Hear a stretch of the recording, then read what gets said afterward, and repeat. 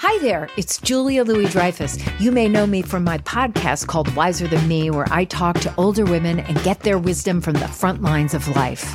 I was amazed by how many people told me our show made them look forward to getting older, which is why I'm here to talk about season 2 of the show.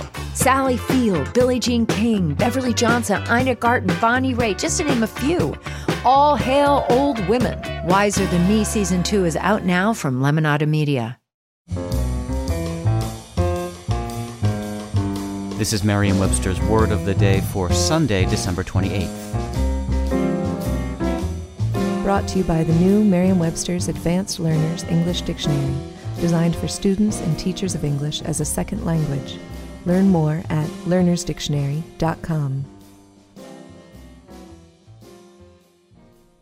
The word of the day for December 28th is yokel, spelled Y-O-K-E-L. Yokel is a noun that means a naive or gullible inhabitant of a rural area or small town, as in this sentence. I was trying to get off the subway, complained Amy, but some befuddled yokels were blocking the door, trying to figure out if this was their stop.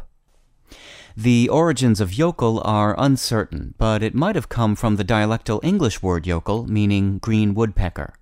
Other words for supposedly naive country folk are chawbacon, from chaw meaning chew, and bacon, hayseed, which has obvious connections to country life, and clodhopper, indicating a clumsy, heavy-footed rustic.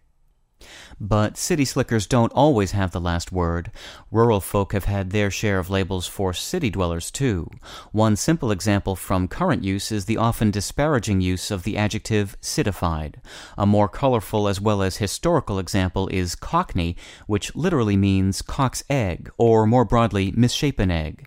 In the past, this word often designated a spoiled or foppish townsman, as opposed to the sturdy countryman. With your word of the day for Sunday, December 28th, I'm Peter Sokolowski. Visit the all-new learnersdictionary.com, the ultimate online home for teachers and learners of English. A free online dictionary, audio pronunciations, custom study lists, and interactive exercises are available now at learnersdictionary.com.